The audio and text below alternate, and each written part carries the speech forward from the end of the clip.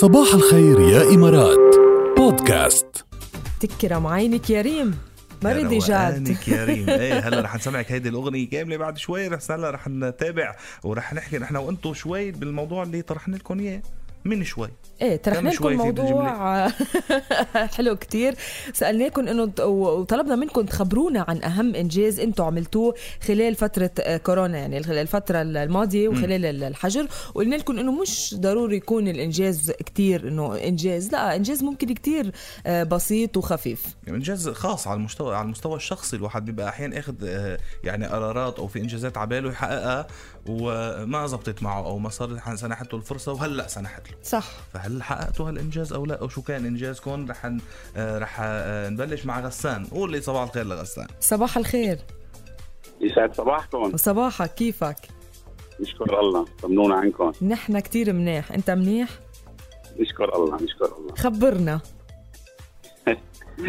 على الإنجازات طبعا. ايه؟ شو الإنجاز اللي عملته بفترة الحجرات لنشوف؟ والله أنا نزلت وزني ما كثير، يعني طبعا 5 كيلو، بس بالنسبة لي كان إنجاز إني صار لي فترة عم بحاول ننزل وزني وما عم بقدر. نزلت وزنك 5 كيلو؟ 5 كيلو. لك هيدا مش هيدا أكبر إنجاز بالعالم. هيدا مش إنجاز، هيدا بدك تروفي عليه. بدك تروفي بشرف. هيدا بيستحق وسام، لأنه بالحجر الناس تنصح عندنا نحن بننصح أنت تضعف. هو هذا اللي صار ببداية الحجر، هذا اللي صار. يعني أنا زاد وزني كمان عن الأول. إيه. فبعدين لقيت صار الموضوع أوفر. إيه. فقررت إني نزل وزني، وهذا اللي صار يعني. وزبطت معك.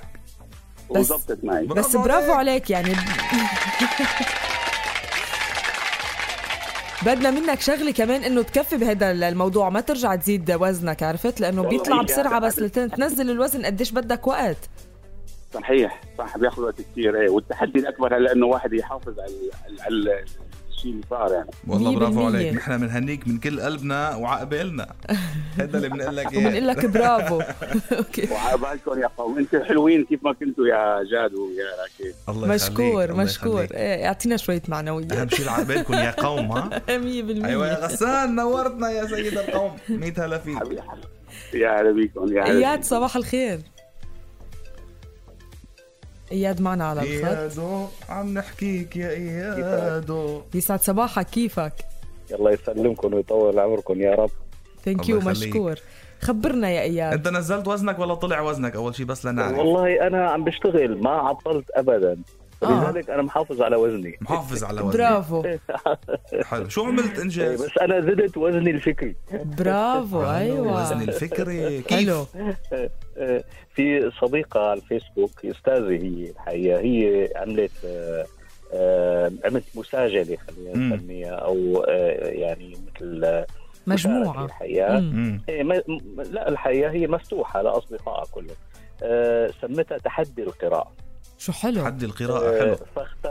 اختارتني أنا واحد من أصدقائها، وكان علي انشر 10 كل يوم بواقع كتاب، 10 كتب كل يوم كتاب، بنشر غلاف الكتاب طبعا على الجانبين، لأنه أحيانا بيكون من الخلف مكتوب شوي فكرة عن الكتاب. حلو. وبتحكي أنت شو عاجبك بالكتاب، يعني جميل. أنت بتنقي قبس أو بتحكي فكرة عنه أو عن المؤلف عن بعد 10 أيام حضرتك بتصير معك الشعلة النور بتكون معك، بتحولها أنت لواحد تختاره. يا ريت حولت لي اياها. ما عندك موجود عندك على الفيسبوك؟ انا يعني بعرف انه وقتك كثير مليان. مين مليان؟ انا وقتي ما انا شوف لخبرك كرشي مليان. وقتي بلاقي وقت، ما تعتل في وقت كل لسه لا زالت يعني هي مفتوحه، لانه الشعلة هي جميل. هلا انا سلمتها لاخت فاطمه استاذي كمان ايضا، وهي سلمتها ايضا، رجعتها شو حلو.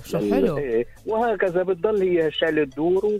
حقيقة جميلة جدا. أنا بدأ أحلى زقفة. برافو على اللي طلع بالفكرة، وبرافو على اللي لبى، وبرافو على اللي نقل، وبرافو على اللي عم يقرأ بشكل عام. وبلس إنه بدأت تنتشر بشكل كتير واسع، فهيدي كمان شغلة كتير إيجابية. كتير لفتوا انتباهنا الحقيقة إلى كتاب نحن ما بنعرفهم، إلى كتب جميلة، إلى قبسات حلوة. حلو. كتير الحقيقة تجربة حلوة. منهنيكم، يعطيكم ألف عافية. برافو عليك يا إياد، يسعدنا الصباح. مشكور. 100 هلا ومرحبا. إلى اللقاء. باي باي. خلوا ريم تستمتع. من كف الغنية لريم. تكرم عينك يا روقانكو يا ناس، شوي ومنرجع.